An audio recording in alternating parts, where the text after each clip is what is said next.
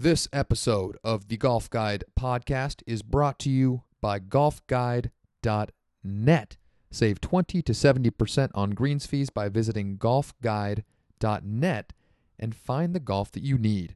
Once again, are you tired of booking golf online and being stuck in a tee time? And then maybe you got to change your tee time. You got to call somebody who's not at the golf course and they switch it. You pay a penalty. Forget that shit. Go to golfguide.net. Save money on your greens fees. You print out a certificate, and whenever you end up being able to play, just take the certificate to the golf course, save yourself money, and go play some golf. Again, golfguide.net.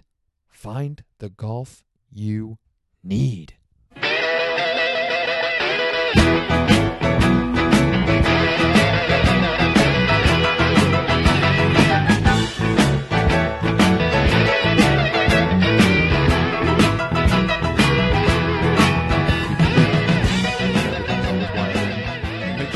Plugged into the wrong hole. Oh. Oh! I think Dice Clay said that. Dice was on Rogan's podcast last week, and it was awesome. Dice is a funny guy. It was fucking I don't great. care if it's the same fucking shtick for 30 years. It's still funny. It fucking works. It does. It works. Ow! Oh! Ow! Hey, little Miss Muffet sat on a tuffet. Oh! Well, everybody, welcome. This is easily the most anticipated of all of our podcasts, being big episode 10, I think this is going to be the most exciting and also probably the most news correlated podcast in that it's very specific to this week in particular. When people are coming back and they're listening to this podcast a decade from now, it'll just be to reference what happened during the 2016 Masters, not so much just to hear, us, our general banter and, friendly volleys back and forth across our table here. This is the Masters Preview Podcast. When next time NASA sends up one of those little spacecraft with recordings on it for aliens, this will be right on there. This is the Masters, man. It's the greatest sporting event, certainly in golf. Oh, yeah. And possibly in all of individual sports. I think it is in all of individual sports. I've been saying this for about 10 years, and initially, it was probably just to be that kid that was different, but and now everybody believes But it. the longer that I've, held to it, I think the more accurate it has become, and that is that Sunday at the Masters is my favorite day of sports viewing on the calendar. It absolutely is. Now, it doesn't deliver every year, no, but it delivers a lot, and it's just so enjoyable. Mm-hmm. It's so relaxing. It's all-consuming. Now, not everybody in the golf world among hardcore golf fans believes this about the Masters, but you ask the players which major is their favorite. Now, most of the Europeans and the internationals would like to win the Open the most, but when you ask them which one their favorite is to play in, almost all of them worldwide, and especially the Americans, I think, say the Masters. They're all going to say the overwhelmingly. Masters.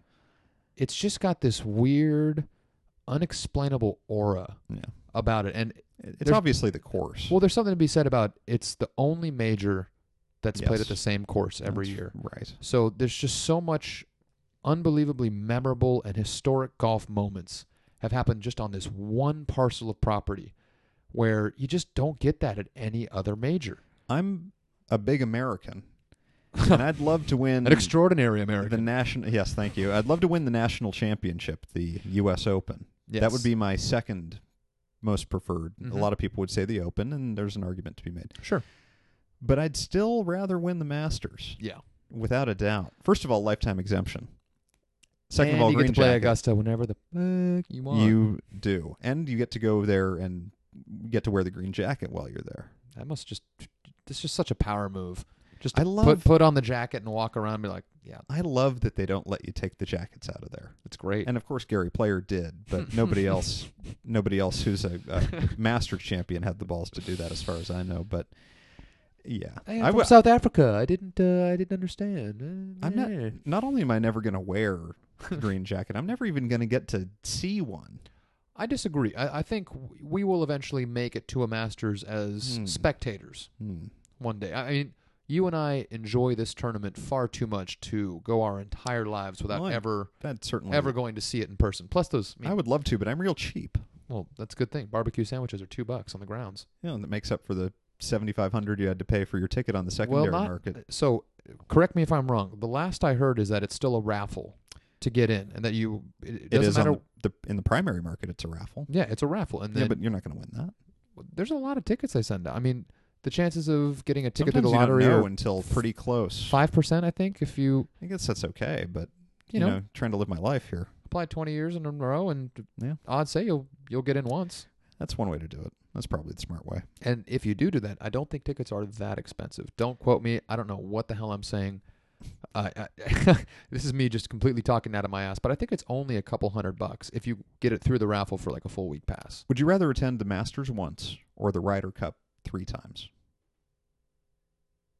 The Masters. Oof, that's a tough call because the Ryder Cup is definitely number 2 Yeah. in spectator desire for me.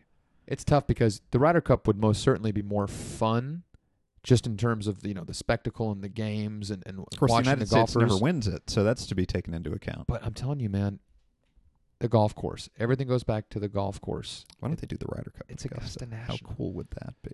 Well, It'll never happen, but it would be great. Because the powers that be at Augusta would politely Yeah. but very firmly tell them to fuck themselves. Yeah, the course probably wouldn't look quite as well. It'd be interesting to see Augusta in the fall because it probably wouldn't look nearly as good as it does in the spring, but it might look pretty cool. I mean, this would be a great question to have, anybody that has any kind of a affiliation with Augusta on, because I wonder what kind of shape that course is in every other point of the year, because The answer is great shape. well, they're always doing so much work to it that, except for the Masters and the month leading up to it when they're prepping the course for the tournament, you almost always have to assume that something's under repair or construction while they're fixing it for next year's tournament. But think of who the members are out there. And also the reputation of the course has to survive all the visits. People come in there once in a lifetime. What, type all thing. 14 people that get to fucking play the course that aren't members every year? Buster Posey and Steph Curry and all the other prominent American athletes who get to go there, and Can I ask Andre you one Iguodala, question? and If a tee box was under repair when you went to go play Augusta National, Is would that you what walk away being like, Yeah, but it's Augusta fucked up? Yeah, okay, so a tee box here and there. I mean, you get that everywhere. well, for the most part, that's what most of the Yeah, that's fine. Nobody cares. unless they would do that thing we were talking about either last podcast or 2 podcasts ago, where they changed 13, not by extending the tee box, but by rebuilding the green another 40 to 50 yards That back. would be very inconvenient for the members unless they left the current green there while they built the new one, which I'm sure they would do. They could. Although, the more I think about it, and Or they'd put a temporary on the short side of the creek, which would be annoying. I attribute this to, I can't remember where I heard it, but I think they made a good point. Do you think Augusta's getting too long into the fact where it's favoring long hitters like Jason Day and Bubba Watson to the point where it gives them an unfair advantage because of the length, where it might actually level out the playing field if they maybe hacked a couple 100 yards, maybe 100 to 300 yards off the total yardage? Would that produce a better tournament? There's a couple of holes out there. Yeah. Because the thing is, number one, Yeah, in order one to is get in brutal. order to get over that hill, I mean, don't you have to hit it like 300 yards just to get it over the hill to have a halfway decent approach shot into the green? The tiger proofing thing was always misguided. Yeah, I agree. The only way you could ever see tiger proofing really factoring into anything is if you take a drivable par 4 or something, and of course on a par 3, you could never tiger proof anything. The only things that it would ever really work on would be like a drivable par 4 turning it into a 2-shotter, or a reachable par 5 and turning it into a 3-shotter. Mm-hmm. And they haven't been able to do that with the par 5s. If they could, it would make sense. Yeah. But they can't. No. So you think of how they could make Tiger play from a different tee than everybody else. Yeah, that'd be good. At Augusta, I think all but one of the par 5s is reachable. They might all be reachable. 8 is reachable for the really long hitters. Which is a problem. You either make it longer or shorter, right? I like that hole a lot. I think it plays great. But it is definitely an advantage for the longer hitters. When you say that, can I bring up a point? I don't mean to redirect you here, but please do. It's something that I thought about last week as I was getting excited for this tournament. And then I wondered, I had this thought about the tournament and about the golf course itself at Augusta National, and I wondered how many other people share this viewpoint, and that is when I really sat down to think about it, the golf course and getting, preparing myself mentally for this tournament, I started drawing a lot of blanks when it comes to the front nine. Because every time you're watching this tournament, usually it's people on Amen corner and then finishing up, and it's the back nine. I mean, I can run through every hole at Augusta, the back nine through my head. The front nine, not so much. And I want to try to make a extended effort to pay attention to guys playing the first 9 holes of this golf course to try to refamiliarize myself or just familiarize myself with an entire half of that golf course that I really am honestly unfamiliar with. Yes. Does the front nine not get its due? The front 9 is not as good as the back 9. It's not as memorable, but you're going to see the holes out there, and it's going to jog your memory. Yeah, I guess you're right. I have a bit of a brownout on the front 9 in the second half of it, but I remember over half of the holes on the front 9 pretty well. Sure. I remember 1, obviously. Right. 2 is an amazing hole and super memorable. The downhill dogleg left par 5 that Oosthuizen got the albatross on. Yeah. It reminds me of 1 at Spyglass a little bit. It is a great hole. That hole kicks ass. 3 is super memorable. The short par 4 with the big ledge green that's incredibly perched and stuff like that. 4 is that little par 3 that's kind of memorable because the tee shot is really very, very steeply downhill. Wait, so 4 is the par 3? Yeah. Isn't that the one where it's just insanely long? Like it's long. It's not insanely long. It's long. I think it's like in the high hundreds. No, okay. I'm doing right now something that I did last week after I had that thought, where I'm just basically going through and masturbating to like pictures of the course tour. Yeah. Going through par 3, 240 yards. It doesn't always play at 240. Flowering crabapple. That's nice. That's what I would call it too. But then after 4, I do blank out a little bit. 5 is not memorable to me. 6 isn't that memorable either. And neither is 7. That's kind of a stretch that I'm not that. It's 5, 6, and 7. 5, Magnolia. 455-yard par 4 dogleg to the left with bunkers on the left-hand side of the drive. Number 6, you get to, and that is a 180-yard par 3 with that bunker short left. Yeah, see. You know what? I'm looking at pictures, and they look familiar, but I have to admit, like, if you just shown me a picture of it without any context, I couldn't have guessed what hole it was. You know, I could even be mixing up 4 and 6. I know what one of them looks like. Yeah, I know what one of them looks like, and I like it, and I don't remember which. Then 7, I have no memory of either, unfortunately. Straightaway par 4, 450 bunkers. Oh, all like just now I remember 7 cascading across the front of the green complex. 7's hard. Yes, that hole is a hard hole. I remember Justin Rose hit an incredible shot on that hole last year. So now but 8 and 9 are very memorable to me. Yes. I start remembering the course at 8. Yeah, 8's the long par 5 that you were talking about, and then 9 obviously returns back to the clubhouse, and the green is only like maybe 30 yards from the 18th green as well, kind of out in that big open area. Yeah. And the 9th green, if you're going to argue with the architecture at Augusta, there's not a lot to argue with. Right. But the 9th green is always a problem. And it's fun. It's super exciting to watch, but I wouldn't want to play it. I think it's unfair. It is really dramatically sloped. Whenever you see a guy have to putt horizontally across that green, it is just unfair. You play it 20 yards high and you just can't hit it hard enough, or else you could run all the way down into the fairway. It's just too dramatic a slope. It needs to be softened a little bit. It's great that it has the false front and all that stuff, but it's almost a false green. You have to play it high and spin it back and not too hard. And you have to be perfectly on line, and you can't go in the bunker. There's massive trouble everywhere on that hole. I think that it's too penal. And if I could change one thing about Augusta, it would be the 9th green complex. The 9th green. I would keep it the same concept, but I would just soften it a little bit. Okay. Well, the counter Take argument. that, Alistair McKenzie. The counter argument to that is that green has not stopped guys from finishing this tournament in double digits under par.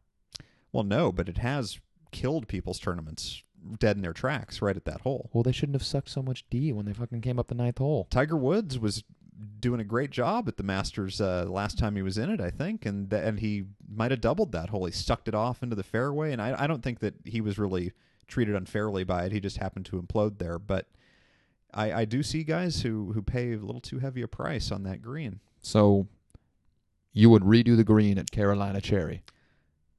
I would redo the Carolina Cherry, and I think this is less than optimal, but I would maybe, soften it with some water. I mean, you want a softer Carolina Cherry. You don't, yeah.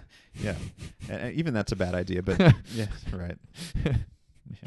Fair enough. Well, yeah, I mean, but anyway, moving through, the whole back nine is totally memorable. Although, the whole thing is. The whole thing is. Yeah. I mean, you could 17 wouldn't be memorable. That's exactly what I was saying. Without Like the 17, Eisenhower tree, and it doesn't have it now anymore, of course. Right. But if 17 had never had the Eisenhower tree, you might forget it because nothing really historic has happened on 17 compared to the other holes on the back. Sure. Which is strange. Yeah. I guess it's because it's a bit of a stiff par 4, not a lot of birdies or knock it stiff iron shots, but every other hole. I mean, the back nine is just terrific. 10 is great. It's a little hard, and 11 is great. Well, someone, again, I can't remember where I heard this from, but somebody said that the fairway bunker at 10 is pretty much the only trace of Alistair McKenzie left on that entire golf course.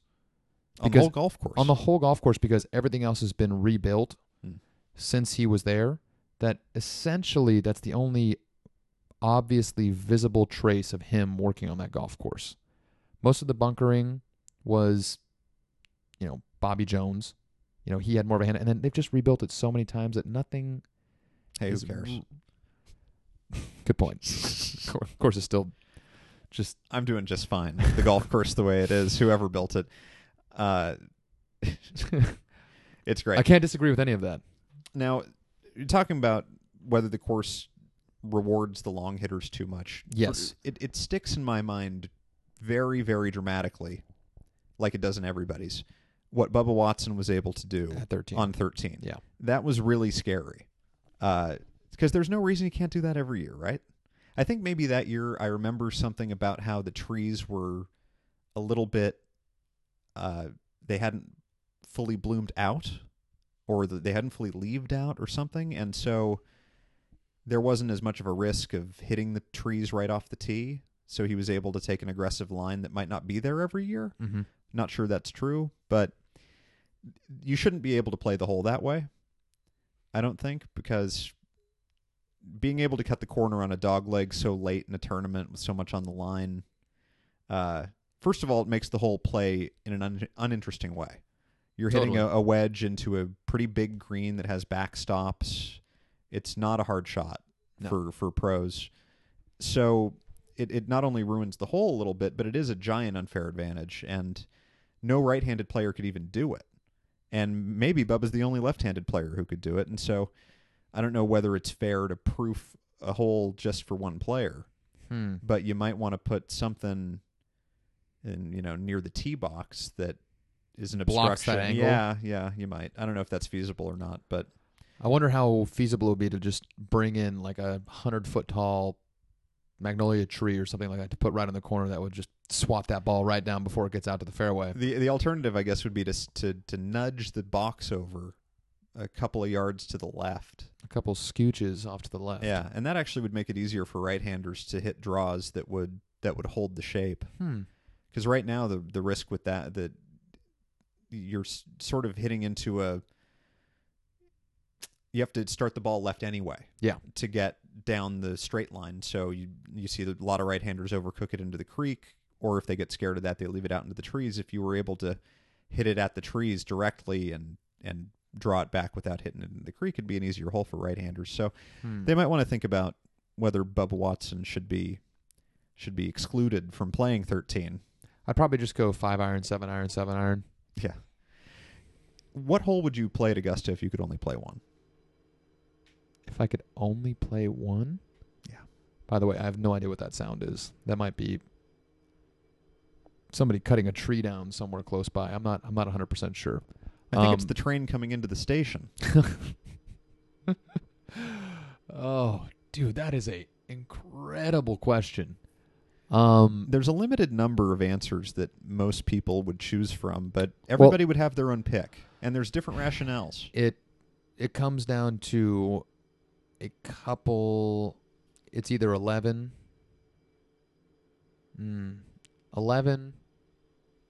or 15. 11.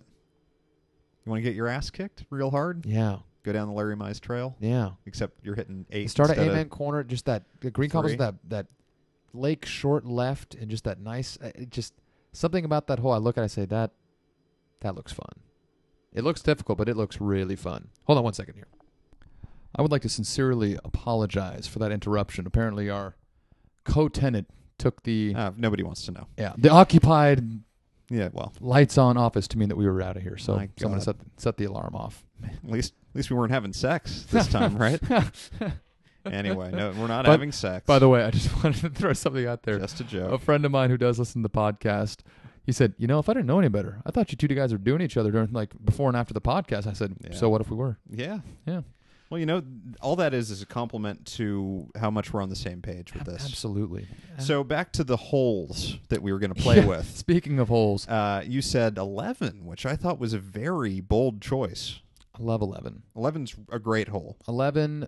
It's I mean, really hard. ones You're not that- going to birdie it. No, I mean, ones that I would throw out there, obviously everything on Amen Corner Yeah. with 10. Yeah.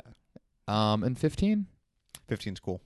15's 15, you got a chance of eagling. Even some lowly fucker like us could catch a couple of shots. If you stripe a drive and then you got, got a nice 5-wood in there or something. 5-wood if or you a happen strong to- hybrid or something, you can get nice and high to fly it over that little lake and put it on the putting surface. Yeah, Fi- I think 15 was my first thought, and then I thought better of it. okay. 13 would be cool, but I'm not going to try to even go across the creek, so what's the point?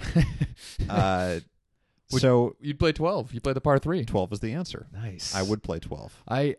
The funny thing is, I would have thought 12, but then I said, if I only get to play one hole, you wanna hit I more want to hit more. shots. I want to hit more shots. But it was between 12 and 15 for me. yeah.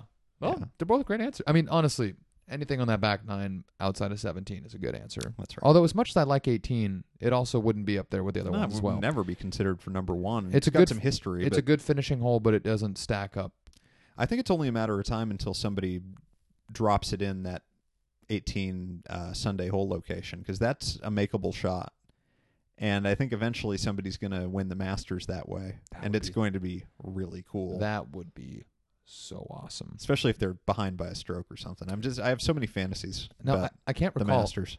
Masters goes to sudden death playoff if there's a tie for a winner, right? It's not like Yeah, it does. they're Sudden death. sudden death. I don't know so- if they changed it this year, but it's always been sudden death in my lifetime. Okay.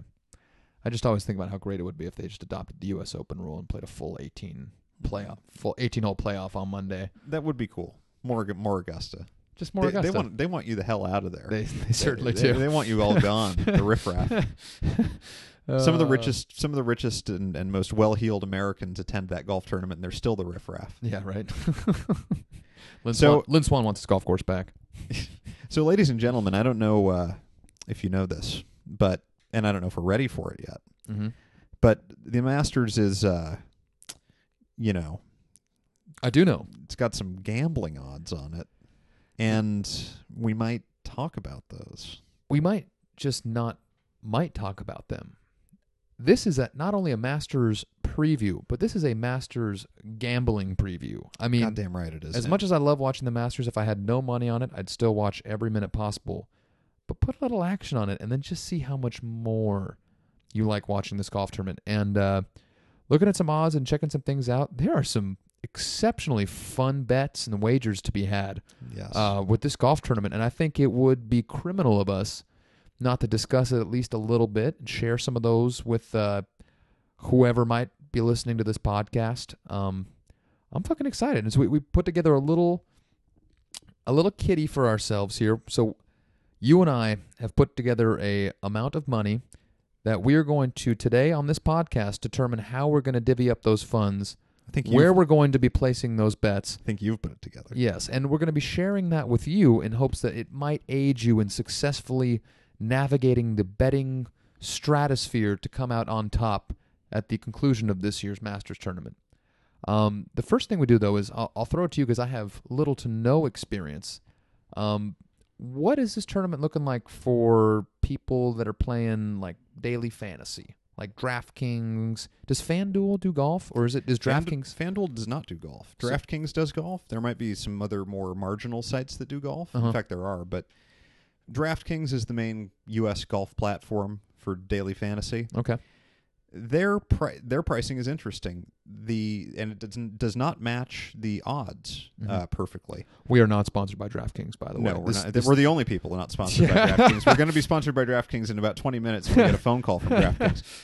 So the way it works with DraftKings, I'm sure most of you are familiar. You draft 6 players that you choose with a budget, a phony budget of $50,000, and each player has a price, and you mix and match, and you can't go over budget, and you get 6 players, and based on their success in the tournament, are they awarded a specific amount of points for how they might finish, and whoever has the most points wins? They are. That's how it they works? are, and it's very top heavy.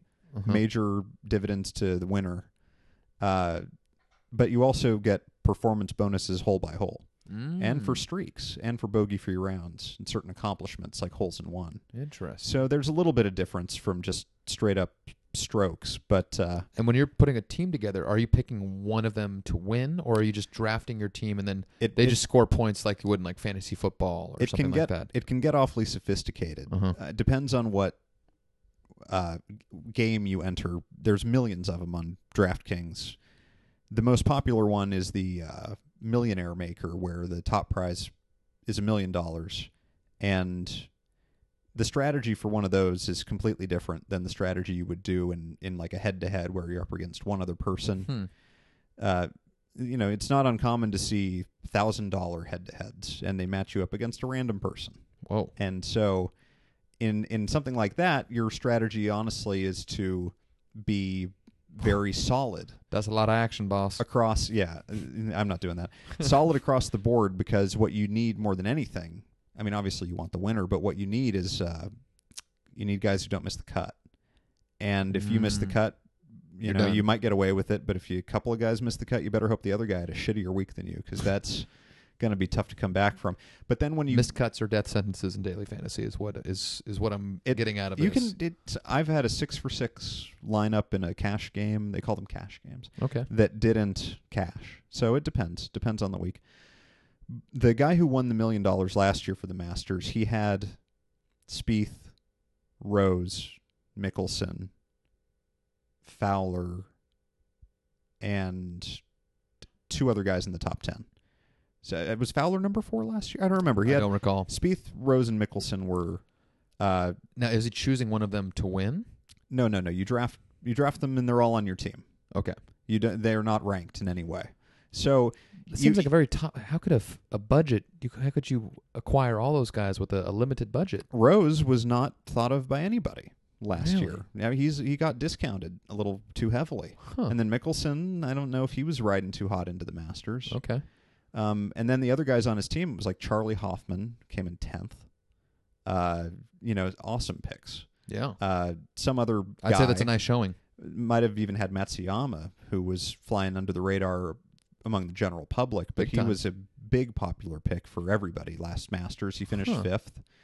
So, he won the $1 million by getting the winner, 2nd, 3rd, 4th, 8th, and 10th. And that is great, but that's what you have to do. That's pretty baller. You're not going to win the $1 million unless you get the winner, unless the winner is Sandy Lyle, in which case he's not going to be on any team, so you're going to ride it out. But even if the winner is somebody like Bryson DeChambeau, he's going to be on a ton of teams. So if you don't have him, and he you're happens going to lose. go top 10. Yeah, you're going to lose. Okay. So for the Millionaire Maker, you basically need to pick the winner, and the pricing in it's pretty top heavy, and you can't pick more than one of those guys without drastically fucking your team.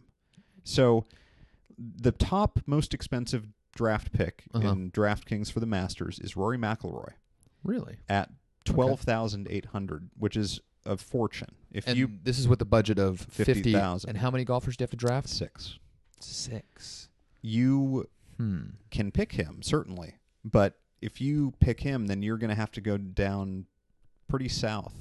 If you want to pick him and let's say Jordan Spieth, who's the second most expensive, then you need to split 25,000 basically 4 ways, which means you're down to paying 6,200 per player, and those players are, Smiley Kaufman, Vijay Singh, Stephen Bowditch coming off. You can't even buy yourself some Phil Mickelson for that kind of money. No, and so even if you got the winner and the second place, those other guys aren't going to finish in the top 10. And certainly not all 4 of them.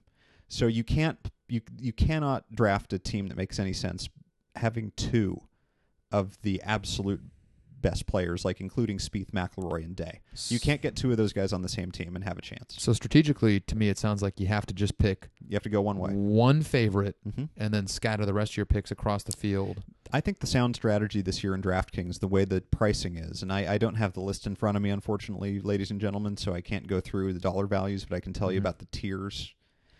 I think the smart way to go Do you is... want to bring them up, or you okay? Do you have those? I could look them up. Here I if you- think they're not publicly printed. You have to log in. Oh, okay. So the way to go, I think, if you want to win the $1 million, is you either pick one of the super elite guys. If you're confident that Jason Day is going to win, if you're confident that Jordan Spieth is going to win, Mhm. you pick him, and then you round out with a well-balanced selection of, Guys from that 7 to second tier. 8,500, 7,000 to 8,500 guys like Zach Johnson, who's totally solid.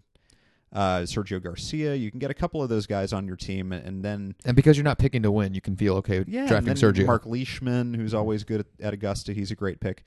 You can probably cobble together a decent team with that strategy, but I think the even better strategy is to go full middle of the road, take a chance that Day, Spieth, and McIlroy aren't going to win the tournament, and put your money on. You can get Fowler and Mickelson and Garcia. So on your the same strategy of going Rory, Day, Spieth, team. I don't think you can afford and then those guys. splitting $10,000 among your other 3 guys is not ideal. All the 20 most expensive guys could win the tournament.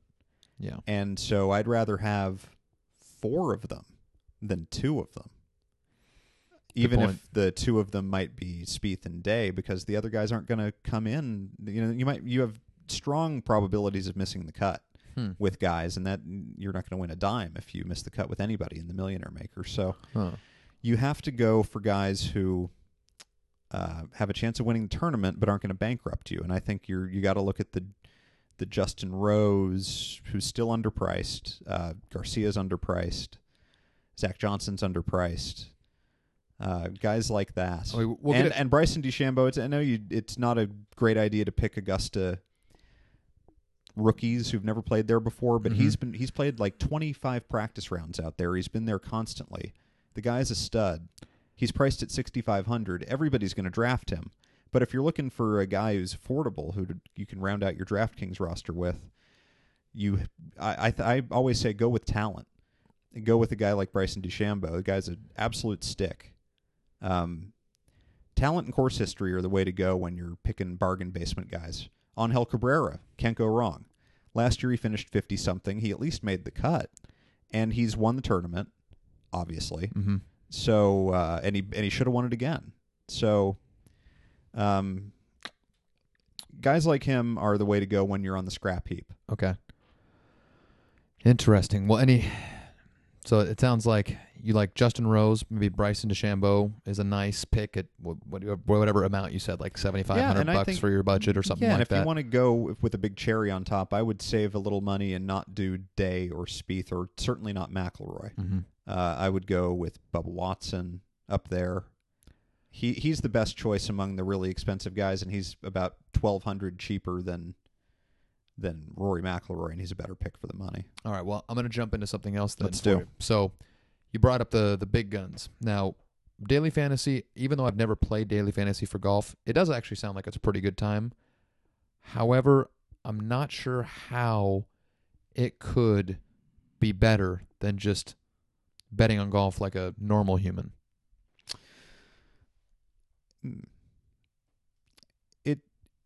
If you are really, really extremely, extremely smart and you've got Excel spreadsheets and you do this all the time, hours and hours a week, it's easier to institute a system where it's easier to fool DraftKings than it is to fool Vegas. Not exactly. Or it's best. just, I shouldn't say fool, but it's easier to best DraftKings than it is to best Vegas. Is that what you're saying? it's just harder. No, it's because of the system, the way it works, that you assemble a bunch of different lineups and there's tons of different games and different variations. It's easier to protect against downside risk. So it's harder to make a ton of money. Okay. But it is easier to avoid losing everything. The problem with DraftKings, if you're a serious gambler, you don't want to do DraftKings, even though guys make money on there and they're serious gamblers. But the cut that the house takes out of winnings is tremendous. And you've probably heard that same stat that's saying that on DraftKings, was it like 1.5% of the people that play win 99% of the money? Right. Isn't that probably the same with the books in Vegas? But you know, I don't know about that, but the guys who win on DraftKings, they win because they're better than your lineups. You're in Vegas, you're going up against public money a little bit, but you're going up against the handicapper for the most part, and lines move based on public money and where they want to draw money. Sure. So, but public money has an almost complete role in DraftKings, especially for a big tournament like the Masters. The sharp guys clean up, but you do see guys who have one lineup entered in the entire Millionaire Maker, where you can enter unlimited numbers of lineups. At $20 a piece, you could enter in 1,000. But you see guys who win who have one lineup. It's their one lineup and it wins. So it can be done, but it's usually not a shot in the dark guy. It's usually people who know something about the sport. They've put probably maybe a couple $1,000s into this thing, and yeah.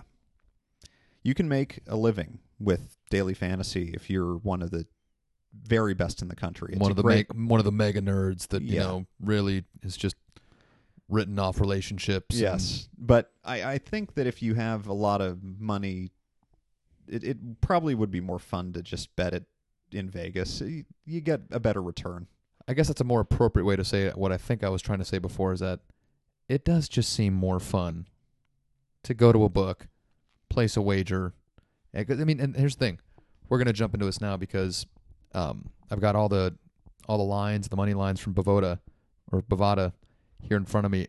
There are some tremendous bets. There are on this screen right now. They're really great. I am very, very excited. So I'm going to give everybody a little. Gambling is the best. Well, I'm going to give everybody a little bit of a. Only gamble what you can afford. Right. Which is everything. I'm going to give everybody a preview. What we're doing here is we've set aside $50 from the Golf Guide Fund. And the two of us are going to sit down. We're going to look at this board and we're going to figure out the optimal way to spend $50 at the books for this year's Masters tournament. If you are planning on gambling as well, if it's more than 50, then just times 50 by whatever appropriate number would be it to see your budget, and that's what we would be betting on it if we were in your shoes. Who knows? When we come back on the podcast next week, we will let you know how we did. Although, if you listen to this podcast and you watch the Masters, you won't have to wait for the podcast because you'll know whether we're going to be super pumped or super bummed when next week's podcast rolls around. But the first thing that stands up to me when you go to Bovada's page is a couple of props, and they are fucking tremendous. The first one that I'm seeing, are you ready for this, Kasem? Yes. You read this one already. I'm not sure. McIlroy, Spieth, Bubba Watson, and Jason Day versus the field at plus 135. Mm-hmm. That is tremendous. I think that because it's plus 135, it's a pretty good bet. Mm-hmm. I think that... and by the way, the field is at minus 175. And that's an unattractive bet, for sure. Yeah. Having to root against all those guys, it's brutal. Yeah. Day and Spieth, between the two of them, stand at least a 20% chance of winning the tournament. Bubba Watson? Yeah. And to make a 135 bet payoff, you think about it, you're looking for maybe a 40% chance, and those guys might not be there. They might be at 35%. Mm-hmm.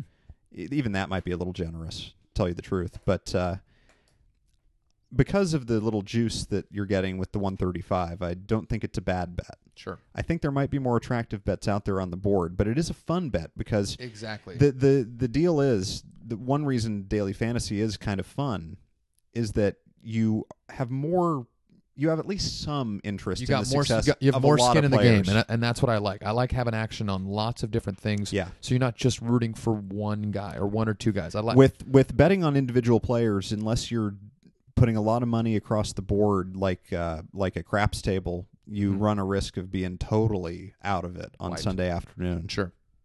So I do like that bet. I'd like to keep that in our back pocket.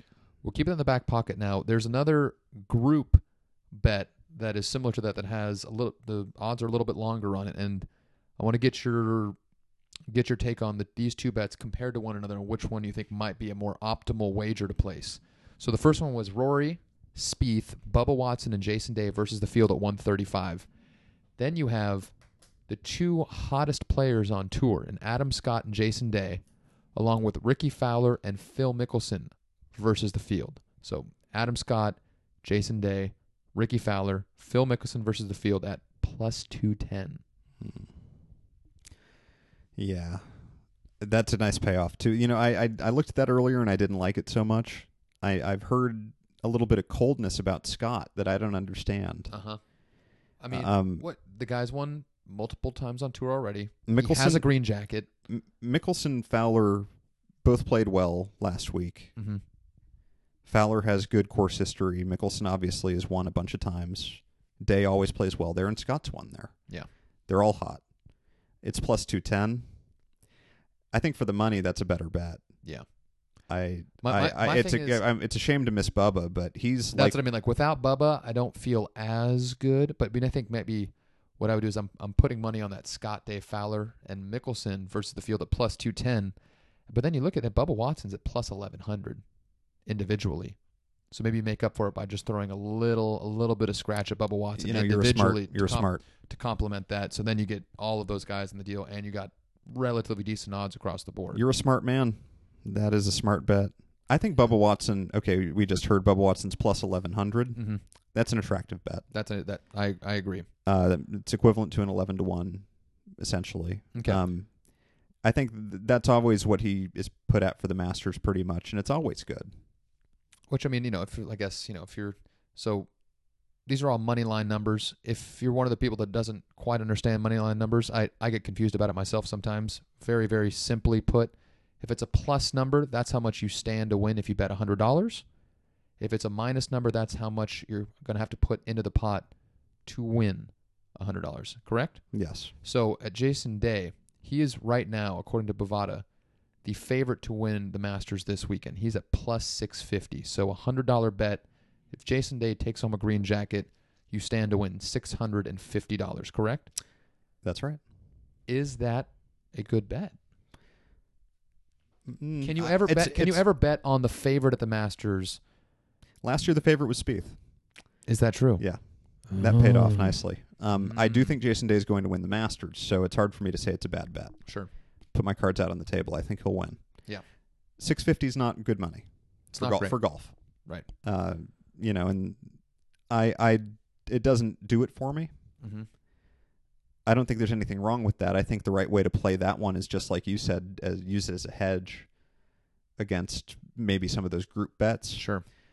There are other bets that we might get to in a few minutes, head-to-head bets, where which player will finish better in the tournament. Oh, see, I haven't seen it. So you're gonna those have are to, lovely.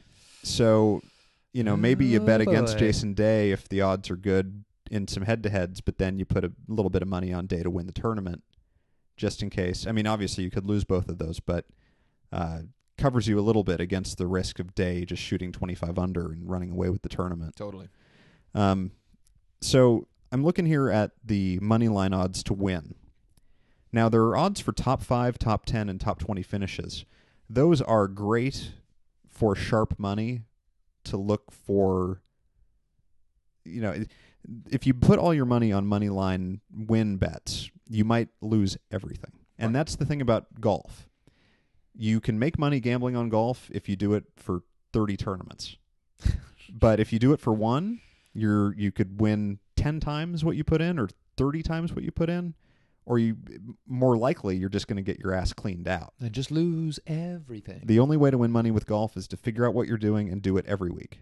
It's not a pop in and expect to win. If you're doing it for the majors, you're doing it for fun. Unless it's the Masters, bet everything. Yes.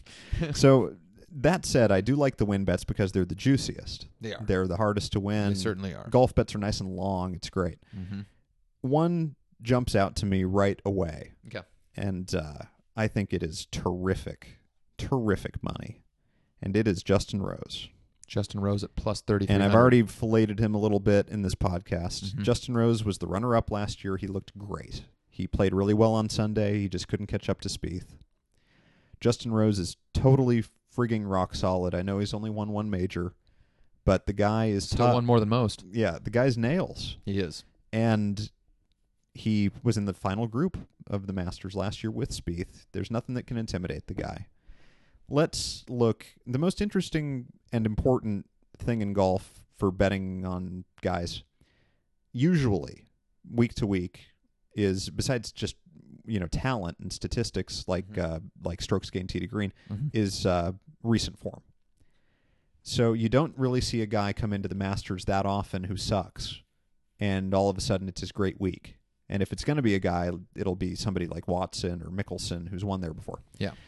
But Spieth, I think he was 1-1-2 or something in 3 weeks coming into the Masters last year. He was hot as hell, and he just steamrolled through the Masters. Sure. Rose isn't that hot.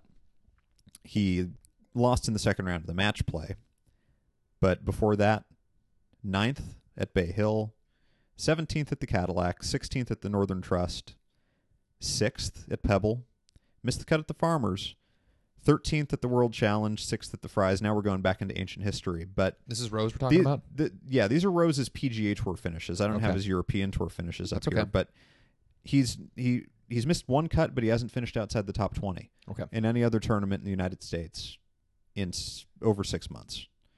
Now, do you have what the odds are for Justin Rose to not win, but his other odds maybe to finish as a top 10 and things like that? Yeah. Is that easy to find on Bovada? I can find those in 1 second. See, I'm just looking. I see some very, very tempting numbers a little bit further down.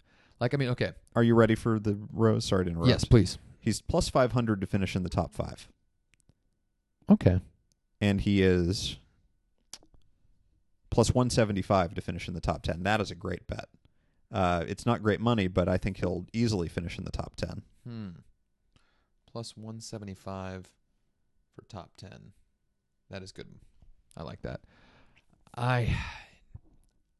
There are some guys that are long whose odds are exceptionally long. Yes. These are the fun ones. The ones who might win the tournament. Yeah, the ones that might win the tournament. These are the best bets to have, by the way. They're exciting. Throw $1 out there. My dad had $10 on Cabrera at plus 8,000. And he lost in a playoff that year. That was heartbreaking. So, anyway. Well, speaking of which, Anel Cabrera at plus 15 this year. 15,000. It's a good bet for the money. I'm telling you, plus 15,000. That is extraordinary money. Bryson DeChambeau at plus 27,500. Can't take it. I just can't. He's not going to win, but he might. Not gonna win. But he really could finish in the top 5. Yeah, no problem. I do wonder what his odds look like for a top. I think that is worth a flyer on top 5 or top 10 for DeChambeau. Well, plus 27,000 to win. You got to think that his top 10. Is there a way for us to find those numbers out? Yeah, let me just go check them right now. I'm looking here. There's a top 20 as well, but the juice is not really there for that. No, I'm sure. I'm looking at the DeChambeau's plus 2,000 to finish in the top 10. Yeah, I'll throw $1 at that. That sounds good. Yeah. I mean, I $1. Yeah. Why not? Okay, right. I'm saying if you have $50 to spend, like we do, where is this money going to go? I think we probably have to start thinking about where we're going to put this money. Yeah. So let's start from the top. Well, we should try to place a lot of bets that could. Well, okay, forget it. Let's go ahead. Ultimately, the point of doing this is to make money. Of course, as with anybody gambling. So I guess you don't want to spread it around too much and hedge your bets to the point where even if you win, you're only making $1 or $2. It'd be cool to win all the bets, though. So if we can't bet 50 different $1 win bets because only one of those will come in and maybe none of them. So some top 5, some head-to-heads. Try to win all the money. Mm-hmm. All the monies. Yes. All the monies. Yes. Well, now let's take a look here. Who else? Now, Rafael Cabrera Bello. He's never played Augusta before. He just barely qualified. No practice rounds there or anything. He's hot as a pistol, and the guy is a stud. Well, did he and a finish Euro stud? third or fourth at the match play? I think he finished third. It was third or fourth. I know he lost in the semifinal. And then he was absolutely tearing up the golf course in Houston this last week. He's really in good form. And looking just a skosh above, there are two guys that I like a lot on that line above there. Paul Casey plus 7,000. Paul Casey plus Guy's 7. always underrated. What has he been doing lately, though? I don't even... I remember... what was it? I remember watching him at... Might have been Bay Hill that he was playing... Oh, Jesus, my memory sucks. He finished in the top 10 at Bay Hill. Okay. And then 7th the week before that at the WGC Cadillac. And then he had about 3 mediocre weeks before that. And then we're going back to last year. I wish I could pull up European Tour finishes on the same page here as I do the PGA. But anyway, Life is limited with the iPad. Paul Casey's back to the good Paul Casey. Okay. And he has good Augusta history. At plus 7,000. He's never won, but I like that. So, yeah, let's see. Paul Casey at plus 7,000 is great. Other ones that I'm seeing that I like, Oosthuizen plus 3,500. That's not bad. I just love Louis. I don't think those are great odds for Louis. He's always injured. But I like having. I would like to have money on Louis because he's a guy you want money on. He's just a fun guy to root for. But I'd so much rather have Justin Rose at plus 3,300. Well, your Cabrera Bello point is well noted at plus 8,000. With the way that guy is playing, it would seem a little silly to at least not have a little bit of action on him. Maybe he would be a one to do a top 10 on. Yeah. Let's see what those numbers are. Those numbers are. Cabrera Bello. Bubba Watson at plus 1,100 seems real nice. Yeah. I mean, if you're looking for favorites, yeah, he's the best money up there. I know. We probably should have had this conversation before we jumped into the betting aspect of it, but I think one thing that we probably should just put right on the table right now is, and you already gave your answer, who's going to win? Jason Day. Jason Day.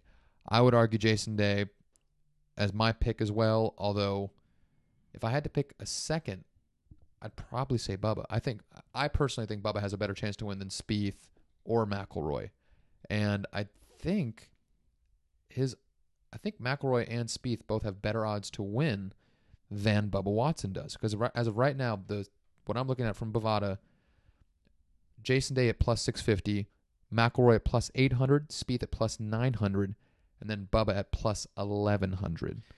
Yeah, I think Spieth and Watson have similar chances to win, but Watson's cheaper, better payoff. Yeah. I would take Bubba at plus 11 instead of Spieth at plus 9. And they haven't changed 13 yet. Yeah, exactly. He gets a stroke right there. Yeah. Don't want to get too distracted here with it, but there's one that I like that's long money, maybe not to win, but the payoff is really it's too much for this player. Sure. Bill Haas at plus 10,000. The guy has made the cut like 7 Masters in a row, and he's got 3 top 20s in the last 3 years, and he's got a bunch of top 10s this year. He's really doing well. Augusta is a track that suits him. He's made the cut every Masters he's ever played in the last 6 years in a row, with finishes improving every single year in the last 5. And he's being treated as 100 to 1. I like that.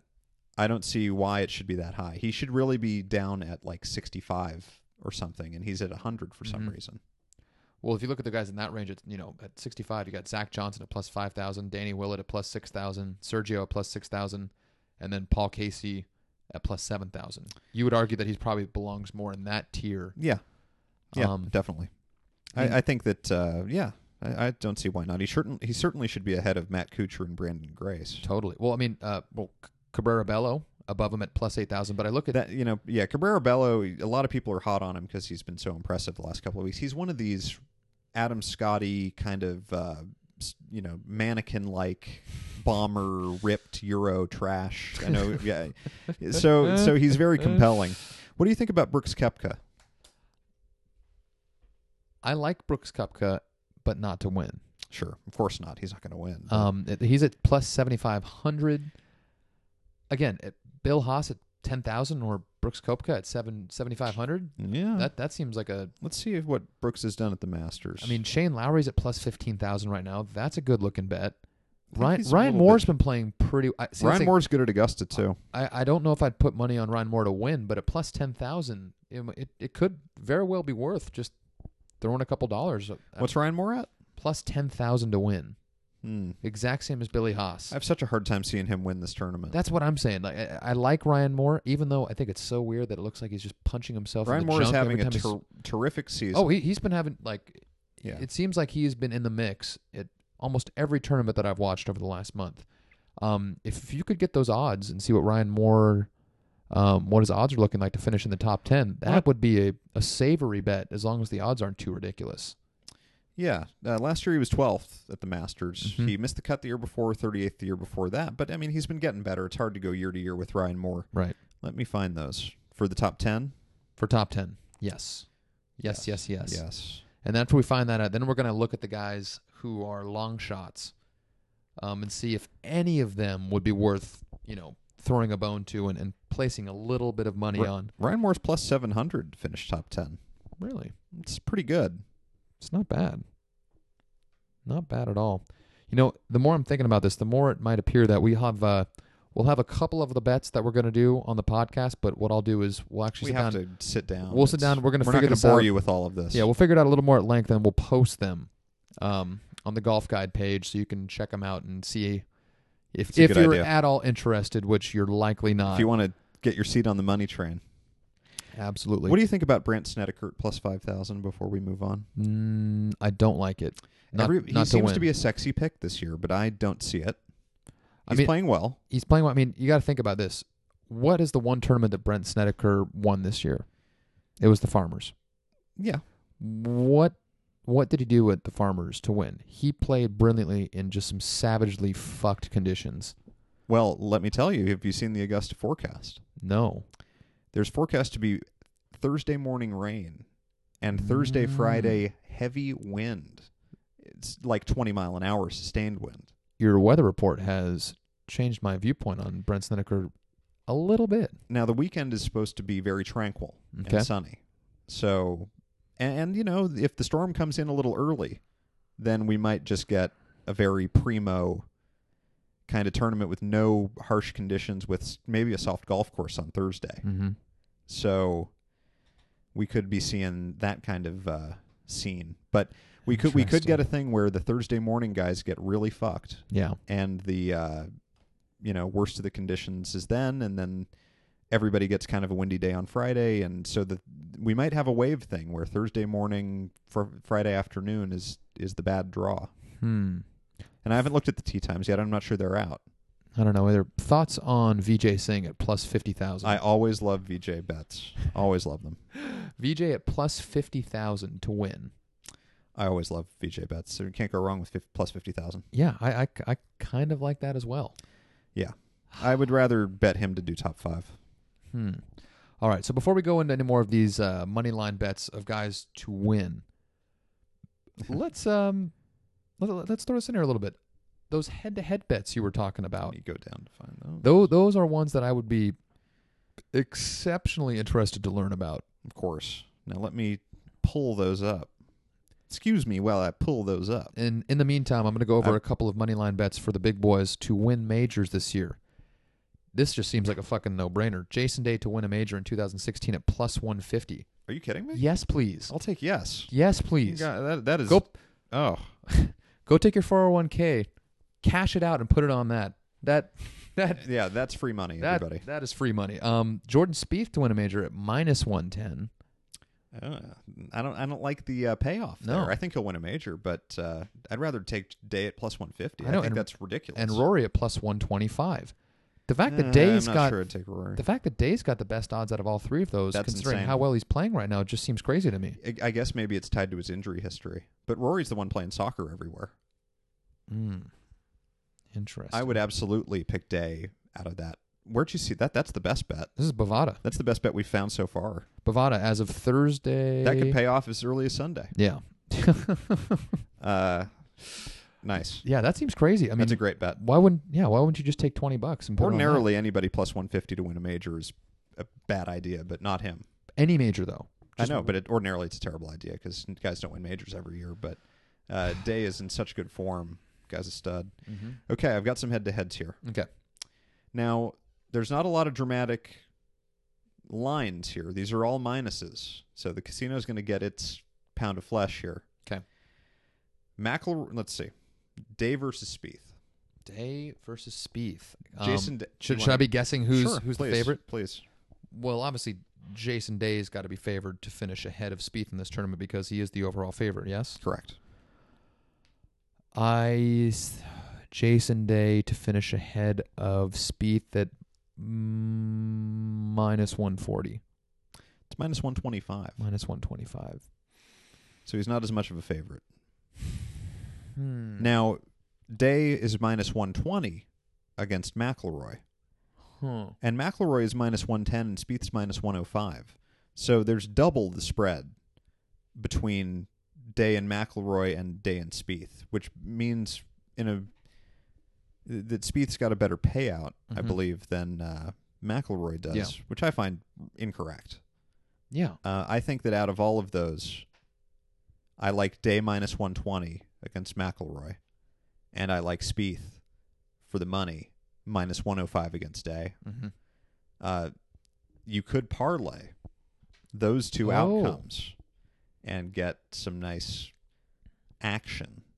So you could take it, so long as Day beats McIlroy and Spieth beats Day, then you get those together. And it wouldn't be the juiciest payday, but it would be nice.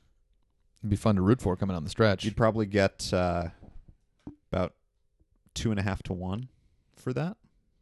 So $10 to win like 25. Yeah. Interesting. You writing that one down here. Let's see. What about other head-to-head matchups that you? McIlroy Spieth head-to-head is McIlroy minus 120 and Spieth minus 110. Once again, I think Spieth is the way to go. Yeah, agreed. Are we discounting Rory in this tournament? Is there a chance that Rory wins? Of course. There's a chance Rory wins every tournament. Yeah. What is the rationale for? He hasn't won it before. He had the one traumatic event there a bunch of years ago, but then he by all rights should have played better in this tournament. His game is perfect for the golf course, but he just doesn't do it. And now it's the final leg of the career Grand Slam. There's a lot of pressure. He's looked okay this year, but he hasn't looked super awesome this year. Well, physically, he's looked tremendously awesome. Well, always. But it's just hard to pick him over the other guys, even though he is the most talented. I can't see a single argument for picking him over Jason Day. Yeah, I would tend to agree with that. Kevin Na plus 12,500 to win. It's not so bad. I wouldn't take it, but first of all, Kevin Na you don't take to win. That is not a good bet. No, top 5 though. Stranger things have happened. Yeah. Poor Martin Keimer. That guy's having a real bad year. But enough about Keimer. Let's keep looking. Marty Keimer, all right. If you had to place money on Marty Keimer or Henrik. Well, Henrik, the odds are about 10 times shorter because Henrik's had a good tournament last week. Henrik's actually halfway decent, but also Henrik is never going to win you money if you're betting on him to win. Henrik is top 10, take it to the bank. He'll pay you plus 125 for that. It's just so interesting. One thing I find fascinating about golf, at least when you're looking at money lines, is that you're so accustomed to seeing other sporting events take place where, this team's at plus 120, right. This team's at minus, and then where everything here, because it's just such a large field and only one person can win, all these odds, the favorite's at plus 650. That's what's intoxicating about it. Is. It just, you see these huge numbers and you're like, oh, if I just guess it right, Papa's paying for an all new, well, let's be honest. At our budget, you might be paying for like a new dirt bike or something like that. Not even. You're not buying a new car or anything. Well, Unless, of Let's- course, you bet, $10 on Sandy Lyle to win it at plus 500,000. You really, that could be a big time payday. I mean, but shit, guys who have been competitive this year, they're down there pretty. I mean, Von Taylor's not going to win the Masters, but he's at plus 37,500. Oh my, well, come on, Von Taylor. Come on. He has a victory this year. Yeah. This year he has a win. Not a lot of scrubs. No offense, Vaughn. You won a tournament. Not a lot of lesser players win the Masters. Yeah. I don't know. Jimmy Walker at plus 9,000 looks kind of interesting. That whole line right there, we got Jimmy Walker at plus 9,000, Bill Haas at plus 10,000, and Ryan Moore at plus 10,000. I kind of like all those guys. And More is it plus 10,000? Moore, yeah, Ryan Moore's at plus 10,000. Thoughts on Jason Duffner at Augusta? I don't seem to recall him ever having really contended there, but I could have forgotten. He's got a win this year, and he's playing okay. Let me take a look and see if he's had any success at the Masters.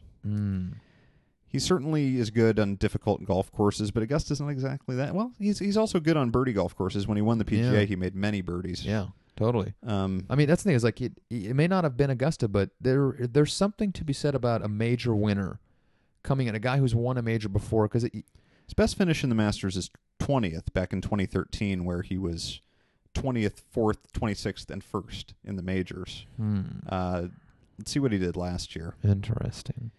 He was 49th. Missed the cut the year before that. He has a top 20, 24, 3 top 30s at the Masters. It's not so bad, but best finish ever is 20th. Made the cut 4 out of 5 times. Okay. So not too bad. All right. So here's what I'm going to present to you now. We've taken a look at all these numbers. We got $50 to spend. We got $50 to make real money this weekend. Let's Fred Couples withdrew. Just FYI. Well, my whole $50 bet is fucked. I know. Sorry. All right. Well, okay. I have to rethink my whole game plan now that Freddie's out of the picture. So let's do something different. Let's identify 5 or 6 wagers that we think are really, really good, that are worthwhile, and then we'll figure out how we're going to divvy our $50 among those bets. Five each? 5 total? We go 5. Let's say 5 to 6 total. Hey, by the way, if there's 1 or 2 more that look really, really good to you, it would be criminal of us not to share those with our listeners. there's U.S. Open odds. I already saw that as well, but I'm getting ahead of myself. I've already got a full chub from just looking at these Masters odds. Right. I don't need to jump into the U.S. Open, which Jordan Spieth is favored to win at plus 550 right now. Okay, anyway, the Masters, 5 or 6 bets that seem most enticing to you that you are going to lobby hard for us to spend our $50 on. Okay. Let me find them again. Let me go back to the first one that we brought up here after we brought up these money line odds, and that is, it sounds to me like between the group bets versus the field of McIlroy, Spieth, Watson, Day versus the field at plus 135 versus Adam Scott, Jason Day, Fowler, and Mickelson versus the field at plus 210. I think you like the latter of the two, yeah? Let's put a little on that ladder. Yeah, I like that. I agree. I like the style on that bet as well. I agree as well. And also, that kind of leaves you open to be able to bet on Bubba. I kind of like that, paired up with a Bubba to win at plus 1,100. There's no Spieth in that second one. Do you hedge bets by putting money on Watson and Spieth, or do you kind of suck it up and just place a bet on one of the two? Last year, I did go down on the ship of not thinking Jordan Spieth was going to win the Masters. That's where I ran aground, and all the crabs ate my remains. I feel like doing it again this year, just because so much money comes in on that guy. He's so good, though. He is really, really good. Plus 900 is not terrible. No, especially for the reigning champion. It might be a good idea to put a couple of bucks on Spieth, just to hedge a little bit. Yeah. If we're not going Spiethy elsewhere. Mm-hmm.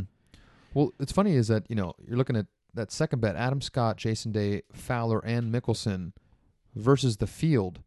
That is the favorite, the 5th favorite, 6th favorite, and 8th favorite. So all those guys are all in the top 10. But they could come in 2, 3, 4, 5, and so long as somebody else wins, that's a lost bet. Right.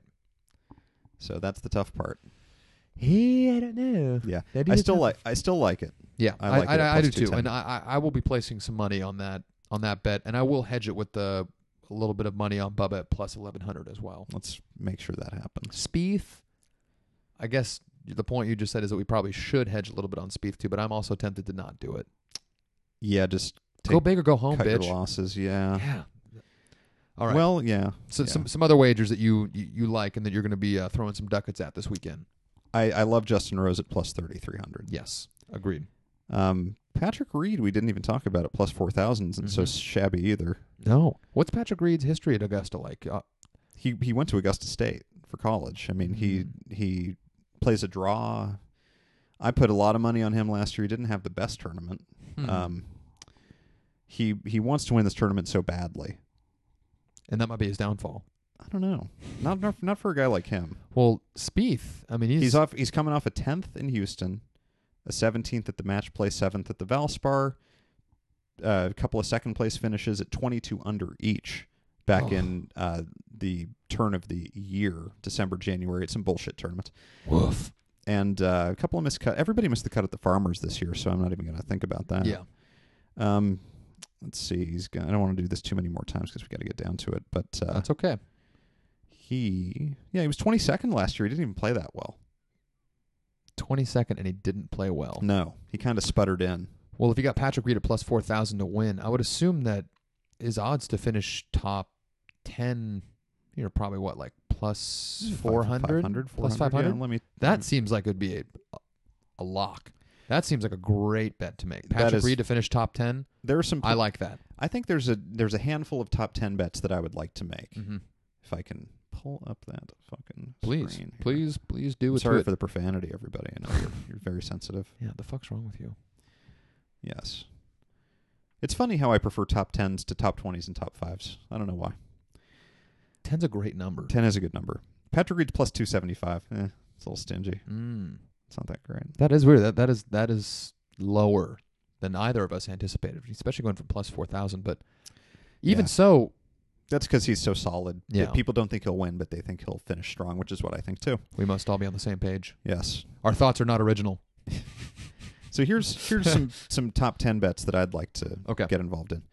Bill Haas at plus 700. Yes. Yes. Yeah, that's a good one. Yes. Plus 700 to finish top 10. See, Paul Casey's only plus 350. That doesn't do it for me. To finish top 10? No, not good enough. No. You know what's Cabrera Bello at to finish top 10? He's hot enough where he could take however much inexperience he has at Augusta and still somehow find a way to finish as a fringe contender. Plus 550. I don't like it either. You might miss the cut. Yeah. Sergio plus 350. He always Top finishes 10? in the top 10. I hate rooting for the guy, but he does always finish in the top 10, and he's not going to win. Yeah. Yeah. Okay. I think can deal with that. Think about that.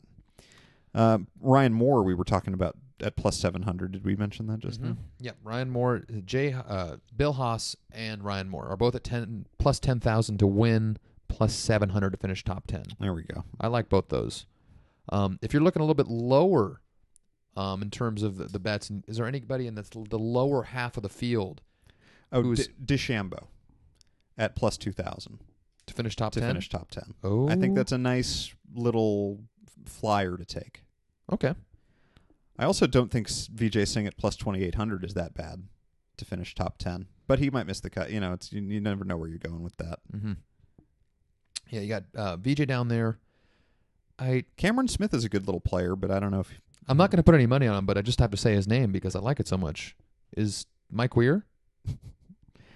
Plus 10,000 to finish in the top 10. Oh, plus 10,000 for Mike Weir. Plus 10,000. I might do it just so I can say that I bet on him. Yeah. I put $1 on Mike Weir. You sure did. All right. Larry Mize at plus $500,000. Yeah. What's going on? What are your thoughts on Stephen Bowditch? I mean, he's having a real rough year. Yeah. I don't even want to get too mean about it because he's got the history that he's got. Mm-hmm. He's probably struggling with something. He'll find his way through it, but for right now, how can you? I mean, you just can't. Ill-advised putting money on. 6 or 8 months ago, I mean, to see these numbers would have been, you would have thought he, was a different person. Yeah, no kidding. So, hopefully he'll bounce back. Thoughts on Smiley Kaufman? I see Smiley- him at plus 27,500 to win, but what is He's he not looking going to like? win. He's not going to win. He's a good player. He fits the course well, but he's a rookie. Mm-hmm. Rookies tend not to play that well at Augusta. Is he there because of his exemption from the Fries? Yes. Okay. He's also in the top 10 in the FedEx Cup. I don't know if that gets you into the Masters. I'm or not sure but either, but do you know what Smiley Kaufman's odds are to finish top 10? Plus 1,600. That's not terrible. Probably not going to happen, but I I mean, don't like it. Doesn't do it for me. it's 16 to 1 to finish top 10. I'd rather put my money elsewhere. I'd Yeah. rather take, let's see, David Langmuth even to finish top 10 at plus 1,400. Mm-hmm. DeChambeau plus 2,000. Jim Herman, my homeboy, who just won in Houston, plus 2,000. Really? Yeah. I've Coming seen- off a win. Yeah, That's not a bad. You know one that's intriguing to me for some reason is Davis Love III. I always look at his name and I don't think, but it for some reason that name still holds weight because he was so good when we were He won kids. a tournament a few months ago, and he's been playing kind of shitty since then in terms of PGA starts. So, but I mean, come on, DL3, man. I would never even take him to do top 10. I would take him to win. Fuck everything. He is plus 55,000 to win. So that's $1 to win $550. Yeah, why not? Why not? Yeah, because you'd lose $1. It's $1. Yeah, Those seem like tremendous odds. it's a cool bet, right? That is a great bet. DL3, $1 to win. If it hits, I mean, bro, if that hits, yes. Yes. That would be sweet. Has Hunter Mahan really done much this year? No, he hasn't. So nothing on I never bet Mahan. on Hunter Mahan. It's a rule. Um, He's a nice guy. I feel like I've looked through this list pretty thoroughly. What do you think about Lee Westwood at plus 900 to be in the top 10? I wouldn't put money on it. Okay. Lee Westwood just hasn't shown me He's got the quite finest enough. of course history without winning. That is true. There's too many guys that I've seen too much of this year that I like to want to take, because we're a little bit limited. We have a $50 budget, and you got to, there are too many other bets I'd rather Yes, right. I understand. finance than a Right. Lee Westwood top 10 finish. Although you could do worse. I think the You money. could pick Sandy Lyle to win, and that would be a worse bet. I mean, Shane Lowry plus 800. I would take Westwood plus 900 10 times out of 10 over Shane Lowry plus Yeah. 800. Yeah, I think so. I like Shane Lowry, but I don't think he's that well suited for the course. No. Okay. Let's see. We took care of those. It's just all So this hard. Masters. So goodness. hard. So hard. All right. Well, while you're thinking about it, can I ask you one more question Of here? course. This is a question that was posed by Tour Confidential and Golf Magazine's thing, where their senior writer Alan Shipnuck, who, by the way, did you read his article that was recently on the cover of Sports Illustrated about what happened to Tiger Woods? Yeah. Yeah. It's terrible. What's happened to Tiger Woods? What a great article! I mean, It is. the Good insight article. was tremendous. It was well written. I really enjoyed it. So, him and a couple of other senior writers at Sports Illustrated and Golf Magazine, they throw this question up there, and it says, at the Masters Tune-Up, otherwise known as the Shell Houston Open, journeyman Jim Herman prevailed in what was his 106th PGA Tour start, but a host of more familiar names also had stellar weeks, including Henrik, DJ, Pat Reed, Ricky Fowler, and Phil Mickelson, all finishing inside the top 13. Oh, by the way, so did Jordan Spieth.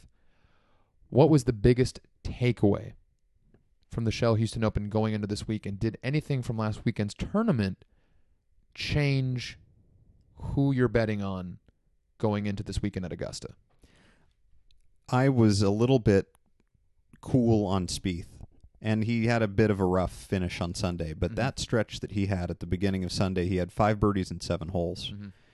And more importantly, he was making putts, and they were Spiethy makes. They were perfect speed right in the middle Jordan from Spieth 50 does feet not- away. He And, does not win golf tournaments unless that putter is working, and it and and you it know what? was And it for a stretch. And it reminded me, it's not just that Augusta is a place that he won, but he had all that Ben Crenshaw mojo where he was getting all the skinny, and he's probably going to play a practice round with him again. Who knows? I know Crenshaw's not in the field this year, but He's too busy designing bomb-ass golf courses all over the place. yeah, well. So I came away from Shell more bullish on Spieth. I think he's got a great chance of winning. Before last week, I was a little bit unsure of that. I thought that Phil and Reed kind of validated themselves a little bit to me. I was thinking, Phil, I think it might be a mistake not to put any action on Phil because he's won there so many times. When the Sports Illustrated writers were prompted to ask who was going to win, Jason Day was the unanimous selection. Sure. Except for the one guy that's trying to be cool. But he says, I've been picking Phil for 3 months now. I'm not changing. Yeah. Hey, there's nothing wrong with it. He's playing great. And the best he plays his best at Augusta. That's why I love that Scott, Jason Day, Fowler, Mickelson versus the field, because then I get to root for lefty. Yeah. I think that's awesome. I think it'd be cool if Fowler could take it. And why not? Guy's been hot as hell. Well, he's only got a year and a half left before he's not cute anymore. I know, exactly. He's got to do it now. Got to do it now. Well, Phil plus 350 to finish top 5. It's not great. Not a great payoff, but I think there's a really good chance of it. There's a great chance he finishes top 5. And then he's plus 1,800 to win. Hey. If anything, looking at all these numbers, it just makes me feel like I want to bet all my money. I know. You want to bet on every player, right? If anything, this is only becoming more difficult to find out how I'm going to ration these $50 that we have on the tournament this weekend, but we're certainly going to we'll find a way. Of course. But the prevailing theme coming out of this is we love that Scott Day, Fowler, Mickelson versus the field at plus 210, and then you kind of, scooch maybe a Bubba Watson and Jordan Spieth to win along with it to kind of cover your bases. And then after that, a lot of guys to finish in the top 10. Those are the most intriguing bets because I think neither one of us really likes to pick anybody to win unless it's a real long shot with a very, very low low kitty but a high payoff. Yeah, I think that we're going to post our bets on the website. We're going to talk this over. Is that correct? That's correct. So let's just maybe leave it with one last discussion. Please. Top senior player. Prop bet. There are 8. Oh, okay. VJ. Okay. Plus 225. Bernhard Longer. Plus 225. Davis Love III. Plus 250. Tom Watson. Plus 1,200. Mark O'Meara. Plus 1,200. Ian Woosnam, Larry Mize, Sandy Lyle. Forget it. So that is an intriguing bet. That's a fascinating And it's bet. obviously almost a complete crapshoot. Because any of these guys could play well, or they could all, have a bad week. But I mean, the top 3 guys, to me, stand out as the ones that are most, DL3, VJ, and Bernard. VJ, I think, has a top 5 this year. You have to go with VJ, right? He's the best player. And he's, obviously, they've all won the tournament, but I like VJ. VJ plus 225. VJ plus 225. DL3 at plus 250 isn't half bad either. We're going to make sure we throw at least a couple bones at VJ to win the top senior. I think top that would senior player. There we go. Oh, that's fantastic. I love it. Well, okay. We'll get together after their, but we may do an interim, like Friday evening podcast. If not, then we'll hit you with a Masters recap and we'll count our money on the air. It's not a sure thing yet, but we're going to do everything we can schedule-wise to try to get you another podcast at the Cut on Friday night, and then hopefully a Masters wrap-up on Sunday evening when the green jacket has been laid upon somebody's shoulders. It would be something's getting laid that night. Am I right? Yeah, buddy. Not me. Yes. Yes. All right. Any other takeaways? So the Masters is this weekend. Is the greatest thing in the world. The greatest thing in the world. Is there anything that could happen this weekend that would cause you to be bummed? Is there any outcome that would cause you to be saddened? I don't need Bubba Watson to win again. I agree. I think he has a great chance to win, but there are so many other guys I'd prefer to see win. We bash Bubba a lot on this podcast, but it's just he's asking for it. And so. It's not that it would bother me that much, but I don't need to see like Victor Dubuisson win. I kind of love the guy, but I don't need to see him win the Masters, right? I kind of want to see my boy Fowler win. Even Day would be okay. I want to see. I would love, honestly, to see McIlroy get the career Grand Slam. I think that would be cool. That would be super awesome. Or Spieth repeat. That'd be pretty cool. I would be bummed if I saw Charles Schwartzel win. The only thing I don't want to see, quite frankly, is what I saw last year. I don't want to see a Sunday that is basically a runaway. Yeah. I mean, it was never a huge runaway, but it was a 3 or 4 stroke lead most of the day. And it was cool to see Spieth close it out for his first major, but we always want to see some back and forth and lead changes on Sunday, so that's what I'm rooting for this year's lead changes on Sunday. Sure. We've talked about it. You jocked his nuts pretty hard last year.